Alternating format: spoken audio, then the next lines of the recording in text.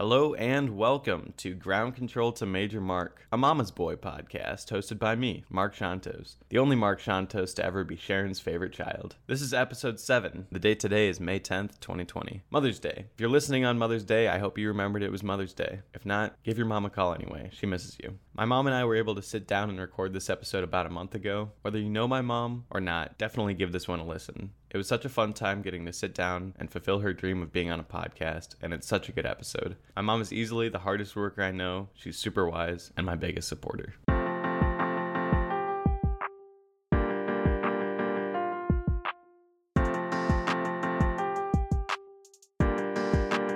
That watch is really cool. Oh, thank you. Caroline bought it for me. That was very nice. That was. And it's a Fossil watch, and has it given you any problem? No, the only Fossil watches that have given me issues are the ones that I bought At the outlet store, because I think they're like refurbished or something. Yeah. Everybody, you can stop sending in your DMs. You can stop emailing me. I get people stop me on the streets. When are you going to have your mom on the podcast? They all want to meet Sharon, the lady who has the most shout outs on my podcast. Clearly the most mentioned person. I'm sitting with her right now. She's the mother of 3 kids who are so far still doing very well. She's a small business owner. Here she is. How are you doing today, Mom? I'm great. And let me just tell you, Mark, that this is a dream come true. Not only am I visiting with my son, but I've always wanted to be on a podcast. I love podcasts. Wow. Yeah. And to be on a podcast truly is a dream come true.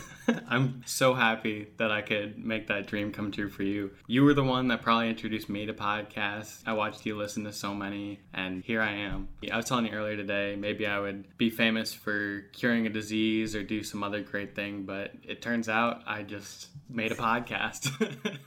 I am so happy. You must be so proud. I am very proud. And we really should give a shout out to Cheyenne, your sister, for introducing me to podcasts. I don't think that when she introduced me to podcasts that she really understood the impact that it would have in my life. And really anybody who's listening to this podcast and knows me, the first question that I ask, maybe not the first question, but it's up in the top 5 questions. What podcast is your favorite podcast? Or what podcasts do you listen to? And then we compare our library. And what do you say to people when they say that they don't listen to podcasts? I just really shake my head in disappointment. All right. This is the Mother's Day special. We're recording this about a month before Mother's Day, but this is the Mother's Day special. As I was writing these questions, I got curious about the history of Mother's Day. Turns out it was started by this lady, Anna, I think her name was Anna Reeves Jarvis. She dedicated a large portion of her life to having this movement towards having Mother's Day. And then her daughter, who's also named Anna Jarvis, dedicated a large portion of her life to make Mother's Day a national holiday. And in 1908, they finally did. 10 years went by, or something like that, with relative silence. And then she saw that everybody was commercializing Mother's Day. And so the founder of Mother's Day actually spent the rest of her life trying to kind of get rid of it. Companies were taking advantage of it and stuff in her eyes. I did not know that. Yeah, isn't that kind of interesting? That is very interesting. And it's not I don't think it's a very overly commercialized holiday, you know what I mean? Right. I think you get some flowers and stuff, but... Yeah, not like Valentine's Day. Yeah, exactly. It could be a lot worse. So Yeah. What we've done today is I've set up an interview to ask my mom a few questions, and then she prepared a few questions, which we'll get into later. Some of these are going to be fitting the theme of the podcast, and they'll be centralized about what it's like to be a mom. My first question is, did you always know that you wanted to be a mother? Yeah. Yes, I did. Yeah. Your whole life? Well, I think I got married young. I was only 22 when I got married. And I think that Andy and I always wanted to have children. And so, yeah, we did have difficulty having children. And so it wasn't until after I was 30 until we were able to have children. And in fact, we started adoption processes before your sister was born. I honestly thought we were going to adopt children. And we ended up having 3 children biologically. So. Yeah, that's crazy. And not only that, but we're all 2 years apart. Right. Once you started having kids. Yeah, we weren't even really trying at that point. It just happened that you guys were 2 years apart. Looking back on your years of being a mother, what is your single best mom moment? Well, I can tell you what it wasn't. I remember being so tired when we lived in North Platte that all I wanted to do was go out to eat. And your dad was working at the hospital and he didn't have time to come home. And so I decided to take the three of you to Valentino's, and you were 2, 4, and 6. By the time I got all of your meals from the buffet and sat you down, you were ready to eat. Well, then I went back to get my food. By the time I sat down to eat, all three of you had finished eating. So I was trying to enjoy my meal. You and Jack took off your shoes and your socks, and you decided to run around the salad bar screaming. And so I just packed up everything, took Cheyenne's hand, walked out the door, put her in the car. Initially, I had tried chasing you around the salad bar, and I realized that was not going to work. And so I put Cheyenne in the car, and fortunately, you guys followed into the parking lot. So that was a low, low point in my motherhood. I think high points have been, when you guys graduated from high school and when you reached milestones. Specifically, Mark, for you, I remember taking you to many, many swim meets. I don't know if you remember this, but we were at a swim meet somewhere in the middle of South Dakota. I was so happy just to watch you swim. And I remember you coming up to the bleachers and asking me how my day was going. And I said, Mark, I could watch you swim all day long. Yeah. I think that a lot of parents could relate to that. Yeah, I think I remember that. That might have been in Mitchell, South Dakota or something like that. But yeah, I remember that was a really good conversation. Every few months we have a really good talk about life and stuff. Yeah. And that was definitely one of them. Do you have a scariest moment as a mother? I can certainly think of more than one example.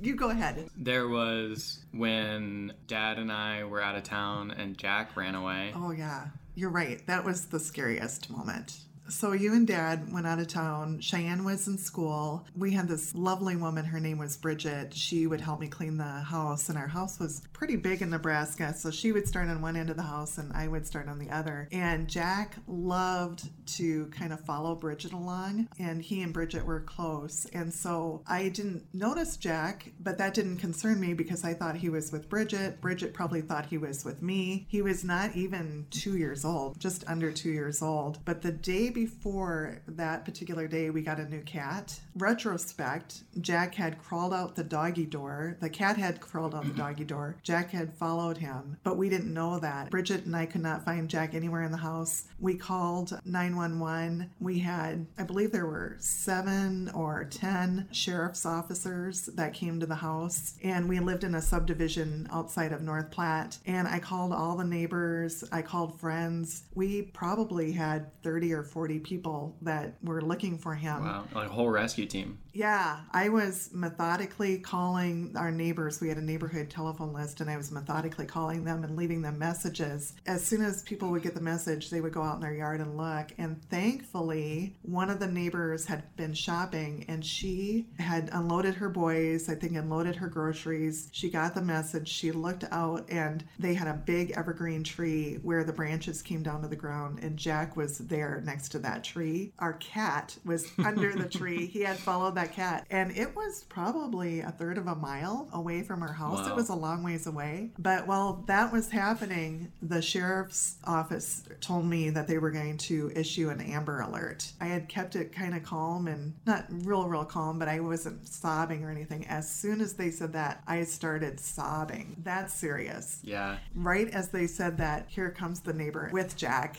What a sense of relief that was. Even though you found out that it was because he was following the cat, that certainly didn't deter you from allowing your children to have just about any pets that they wanted. What are some of kind of the weirdest pets that we had, and what was your mentality on that? You guys were pretty good about taking care of your pets, especially Jack was very good about taking care of his pets. We had dogs, we had cats, we had birds, but they were too loud. But then we started collecting this extensive amphibian collection. We had salamanders, we had newts, we had turtles, like baby turtles, we had tortoises, Do you remember what else we had? It probably got even weirder at Dad's house because he let us have chickens and a catfish. Yeah, didn't you guys keep a catfish in the tub? Mm-hmm. Yeah, we were allowed to have some weird stuff. And was your mentality just like, as long as we take care of it? Yeah. As long as it's not a snake? Yeah, no snakes. So let's go back a ways, talk a little bit about your childhood and what was your own mom like? Well, my mom, Elaine, she herself was an orphan. Her dad was killed in a farming accident, and when mother was 10 and her sisters were, I believe, 6 and 4, their mother died of scarlet fever. And so they were living in Sturgis, and they were moved across the state and lived in an orphanage/nursing home. It was called the Oddfellows Home in Del Rapids, South Dakota. And so they would have these young children and then these old people living together under one roof. And my mom didn't really have that mother figure in her life except for the people who worked at that Oddfellows home. And so when she was a young mother, I think she kind of struggled with cooking and with some of the kind of domestic duties. By the time I came along, I'm 19 years younger than my brother and 15 years younger than my sister. So I was kind of an accident, you might say. And my mom and dad really, they were in their 40s and 50s when they were raising me, and they had really chilled out. They were pretty lenient with me, and not that I was a bad kid. I was essentially an only child because I was living there with older parents. Yeah. And they kind of treated me like an adult. They would bring me to all of their friends, you know, when they went on trips with their friends. And their friends, their children had grown up already. So it was always me and a bunch of adults. So I felt like I kind of lived in this adult world. My mom was always really quiet. It was my dad who was more gregarious, as you know. And so I was kind of a daddy's girl, but my mom was fiercely loyal to her kids. And I always felt like she had my back. I knew I could always depend on my mom. That's awesome. Yeah. Would you say your childhood was at all unconventional? Because you were around so many adults, were you super outgoing and like able to talk to adults more than other kids? Probably. Yeah, I had no problem talking to adults. I mean, I lived on a farm. I didn't see my friends every day, but I did have really, really good friends that lived close enough where I could ride my bike, or eventually I had a little motorcycle that I would ride my motorcycle to their house. Or my sister, eventually she became married and she had children of her own who are closer to my age than I am to her. And so I would hang out with my niece and nephew, and I really had kind of the ideal childhood, I would say. Yeah. Yeah. Yeah, it sounds pretty good. Yeah, it was awesome. So then a little bit past that, what were you like at my age? In your early 20s, what were you like? Well, of all three of my children, Mark, I think that we're the most similar.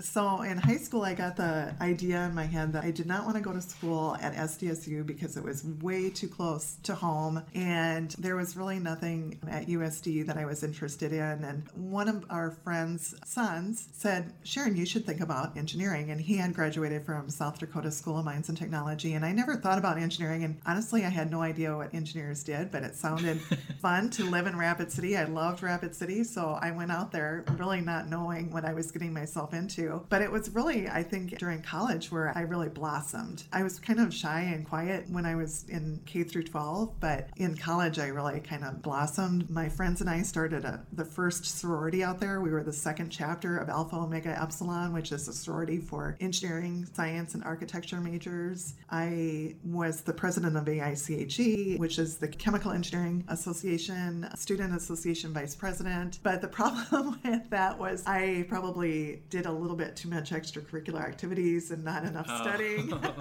So I kind of struggled with my grades a little bit. It wasn't until really my junior and senior year I got in the groove of studying. You were really involved with extracurriculars, but kind of put school and stuff on the back burner a little bit. Sometimes, yeah. Sure. From your college life till now, can you lay out a little bit of what happened and how eventually Sage started and you got into where you are now? Just more like work related? Oh, sure. When I graduated from college, I thought I would be working as an engineer until I retired. retired. I would be an engineer from my early 20s until my 60s. I don't think I'm unique. Life happens and you have to adjust your career around what life is throwing at you at that moment. So I ended up working for Amoco, which was an awesome career in the oil and gas field for 12 years. They shut down the Denver office, and your dad was getting his medical degree and he was doing his residency in surgery, and he was looking for a job. And at that time, we decided that it would be best if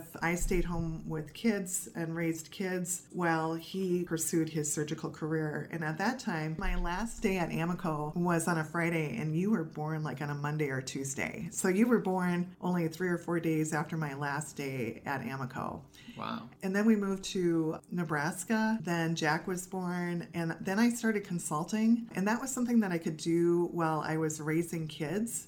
And then I could also do that on the side. And then there was this group of women who were professionals who were kind of in the same situation that I was in, where they worked and then they kind of set their careers aside to raise children. Another woman in this neighborhood started a grant writing business, and that's how I got into grant writing. So I started consulting and writing grants for nonprofits and universities, community colleges, and hospitals. I really loved that. I never thought I would, but I really did. And then when we moved to Sioux Falls, I ended up working for Poet and helped them with their grants and managing their grants, and I was their research operations manager. Then I left Poet, and that is about the time that your dad and I got divorced. And I was at this juncture, this was before Obamacare, and this was a very stressful time for me because I had to decide how to get healthcare insurance, because while I was working at Poet, I was diagnosed with type 1 diabetes. And at that time, you were not able to get healthcare insurance with a pre-existing condition. And so I was really kind of stuck. Do I get a job somewhere else? And where do I get a job? And your dad was traveling quite a bit with AirGuard. So it wasn't like we could split childcare responsibilities. You guys lived with me full time. So I was trying to imagine, how could I get healthcare insurance plus raise 3 kids who couldn't drive yet and take care of the house and all the other responsibilities that parenthood has. I turned back to consulting, and fortunately, a lifelong dear friend and now my business partner for 10 years, Rachel Ullman, and I decided to start Sage Project Consultants in 2010, and her mother joined us, Leslie, and she has now been our office manager, and we were able to get group healthcare insurance between Leslie and myself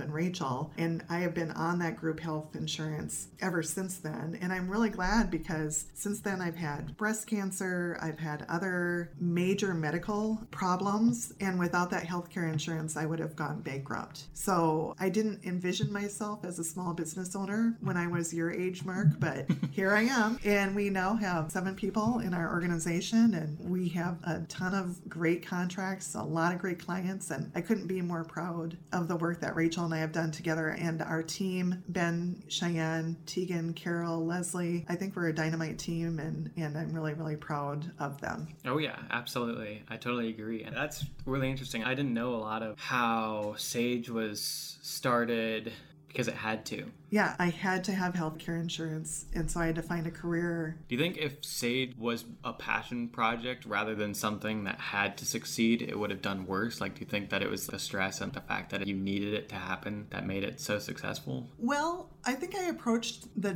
business different. Before I went to work for Poet, and I was a consultant, I did it more because I wanted something meaningful to do, but I didn't approach the business side probably as rigorously as I should have. You know, I was getting healthcare benefits from my husband. My husband was making a good income. I wouldn't call it a hobby business, but I didn't take the business as seriously as I did once I was single. Mm-hmm. And then once I was single, and especially when we started hiring employees, Rachel and I saw the business much more seriously, and how we write our contracts, how do we do our invoicing and billing, kind of all that back office work that Leslie does so proficiently. We didn't have Leslie at first. We're managing the business more like true small business owners should, and not just like something that you would do as a hobby. The thing that happens when you're a grant writer is that everybody, once they find out you're a grant writer, they ask you to write them, oh, I rescue Siberian Huskies. Can you write a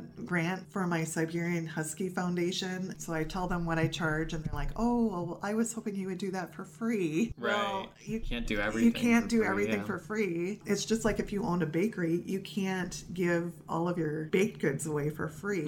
You'd go out of business. And so we really had to draw the line in the sand with people that we met, and we had to establish ourselves as credible business owners and professionals right away. In order to gain that credibility early on, were you trying to get some big projects? Well, yes. What we did is we started off with some smaller projects. Ironically, we had just come from the renewable energy field. I came out of POET first, and then she did a year later. But at that time, ethanol and renewable energy projects were still very popular. We ended up writing a lot of USDA projects. But then once that cycle went away, we picked up another cycle, which was more in the area of public health and social services. It was about 2014-15 that we started doing more and more work with the state of South Dakota, particularly the Department of Health. In this state, and again, I don't think this is unique to South Dakota, but once you do well with one contract, it's word of mouth. Oh, Sage did really well on this contract. Yeah, and that makes sense. Rachel is really talented at making our reports look sexy and readable. Right. And I'm better at the content and, doing interviews and focus groups and surveys and doing the analysis at that, where she's better at the writing and making the report look polished. And now Ben is super good at that. And we've trained now Cheyenne and Tegan and Carol to do the same. Not only are we proud of the work that we do in order to get the data, whether it be through strategic planning or grant writing or program evaluation, but our reports are really polished and look good, and hopefully will move organizations from their current state to, a better state than they're at right now. Yeah, that's awesome. Do you miss anything about being an engineer, or do you like where you're at? And on top of that, do you feel like your background as an engineer, rather than maybe, I don't know, like an English student or something, helps in what you're doing? Oh, absolutely. I mean, I'm a big proponent, as you know, Mark, for engineering. I always say this, for those people that know me have probably heard me say this, but I think that there are 3 professional careers: engineering, education, and nursing. I think if you get a bachelor's degree in any one of those 3 fields, you can pivot your career and do almost anything. And if you want, like Rachel is a science major, she's got a biology major, and then she got an MBA on top of that. I'm an engineering major, I'm getting my master's in program evaluation. With those 3 backgrounds, you can do a lot of things in your career. Engineering opens up many, many, many doors for me. And I miss engineering. I wish I would have stayed with it. But again, life circumstances did not allow me to do that. If I could go back 15 years and stay in engineering, I think I would have done that. But boy, I'm really happy with all the experiences that I've had with Sage. Yeah, it's absolutely very unique. And now you can live vicariously through Jack and I, who are both in engineering school. So as this was all going on, you were raising 3 kids. Tell me maybe what the difference was in raising us when we were very young versus elementary school versus high school versus now. I think each mother has their favorite or best times when they're a good mother. When the 3 of you were little, that was probably my worst time. I was not a good baby or a little toddler mom. I found it really exhausting. I mean, I loved you, the 3 of you, with all my heart, but wow, you guys were a ton of work. And I think it's because you were so close to each other. You were 0 and 2 and 4. You guys were a lot of work. And I ended up babysitting kids. We would trade babysitting like with the Ashoffs, and it wasn't just 3 kids, it was 6 kids, and then Lori would have 6 kids, and just to get some relief. I thought it was fun in the elementary school age, kind of watching you guys mature and learn. But I think that my favorite years are probably yet to come. I think I love being a mother more and more and more as you guys grow older. And it's because when you're little, Mark, when you were like 4, 5, and 6 years old, sometimes you think, and you don't want to speed up time, but sometimes moms and dads think, God, I wonder what he's going to be when you grow up. And now you're grown up. I see what you mean. Was it scary looking at us back then, like wondering how your parenting choices were going to influence how we end up, and you were nervous about the results? And now, I mean, like, I pretty much am who I am at this point. Yeah. Do you just mean in that sense? Well, yeah, a little bit. I mean, I think that like all siblings, the three of you are very, very different from each other. And I thought, what are they going to be when they grow up? I mean, are they going to be, engineers? Are they going to be teachers? Where are they going to go in life? And are they going to be happy? And I think that all working mothers and all, really not only mothers, but parents think, can I work? Can I have a full-time career and be a good parent at the same time? And sometimes you feel like you're doing a half-assed job. Mm-hmm. And what you find out is that, you just try to be there as much as you can be and be there at important times. And you need to learn to stop and drop whatever you're doing if your kid needs you. And fortunately, I think I was able to do that. I mean, it was hard with your dad being gone a lot when he was overseas and he wasn't living with us, that you didn't have two parents. And sometimes I felt like, God, am I enough for these 3 kids? Fortunately, your dad was in town, and so it didn't feel so bad. But I think particularly working, and especially in the job that I had where I had to travel quite a bit, there were times where I left you guys by yourself. Like when you were in high school, I would go out to Rapid City for a couple of days and you would be on your own. Cheyenne was in charge, and I was just hoping she wasn't going to kill you and Jack.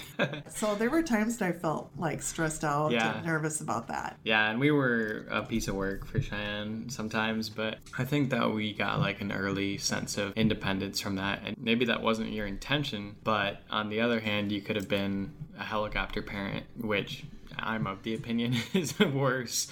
I appreciate the way that I was raised personally. What do you miss most about having little kids? Well, honestly, I'm glad I don't have little kids anymore.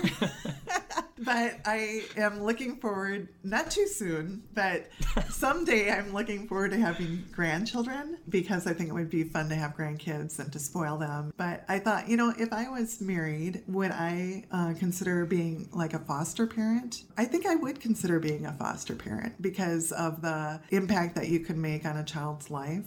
But as a single person who travels with their job, that's just not a feasible thing to do. Yeah. But I really admire foster parents. Sure. And if I were to do it all over again, that's something that I wish I could do. This is your first almost full year. This month will make it your first full year of having all adult children. What's the best part of that? Well, I thought I would be lonely being in the house by myself, but I have found that I am not. And you know why, Mark? Why is that? Because of podcasts. Wow. I love podcasts. Wow. They keep me company. What's your favorite podcast? Well, my favorite podcast is My Favorite Murder, but I also like This American Life. Was it weird to see Cheyenne get married?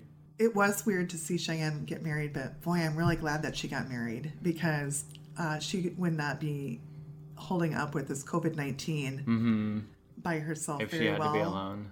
Yeah, and I don't blame her. And I think Cheyenne is good for Jeff, and I think that Jeff is really good for Cheyenne. Absolutely. Yeah, and we love Jeff. And they'll be on the podcast. Oh, yeah. Cheyenne definitely will. This is me publicly saying that Jeff has an obligation to be. So you've had not the easiest time being a mom. You've definitely had stressful years. You've been through times where I'm sure like there was no you time, like it was either your work or your kids and that was it. What advice would you give to mothers around the world who maybe feel like they don't have it the easiest, or maybe they do have it easy, but they're just looking for advice in general?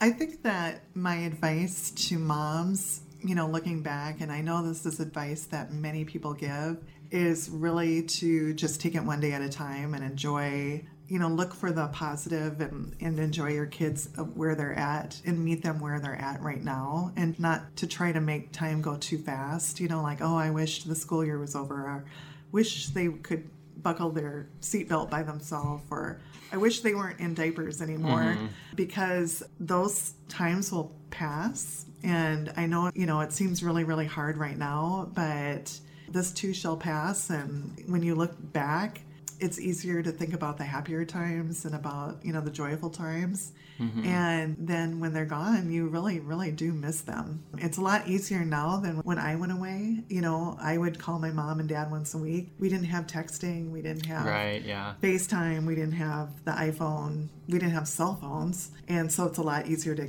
be connected to your grown children than it was when I was your age. That makes sense. Was there a point where, like 1 second you have to buckle our seatbelts for us and essentially do everything for us? Was there a point for the first time, maybe Cheyenne, because she's the oldest, like said something that you were like, wow, that was really intelligent. Like, that was insane that you are this grown up. Yeah. I mean, I wish I could think of a moment, but I can't think of what that moment is right now. But yeah. What are you most excited about in the upcoming years? Other than down the road, like a while, as you talk about maybe being a grandmother, but other than that, you have 3 kids in college right now.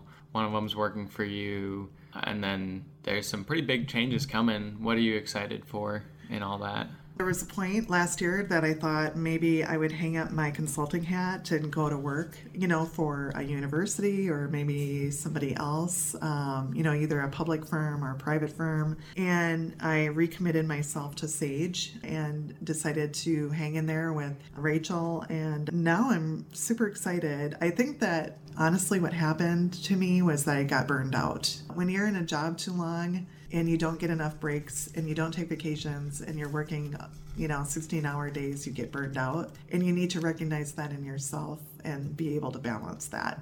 And I did not, in 2019, do a good job of that. And so I think by the end of the year, I was burned out.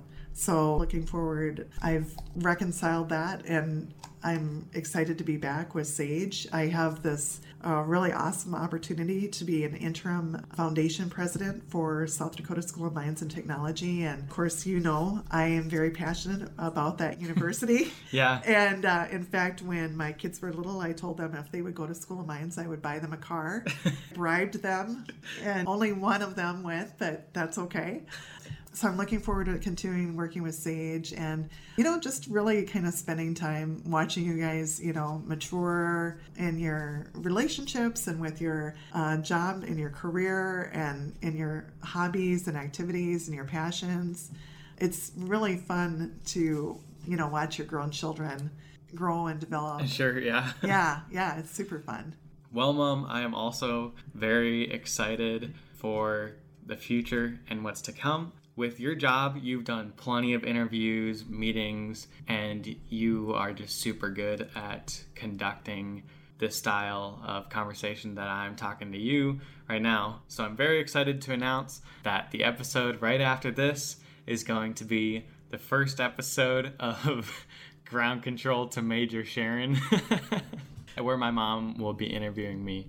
So we're going to get to recording that. But for now, Mom, thank you for coming on the Mother's Day special of Ground Control to Major Mark. It's been so good having you here. Thank you, Mark. I have loved this so much. You don't even know. I love you, Mom. I love you.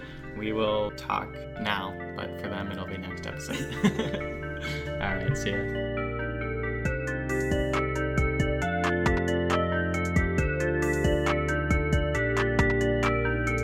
Thank you so much for tuning in and being part of Ground Control. If you enjoyed this episode, you can follow me on Twitter at Major_Mark for updates on upcoming interviews, episodes, and more. My podcast recommendation for today is, of course, my mom's favorite podcast, My Favorite Murder. I'll see you next episode, but in the meantime, call your mom.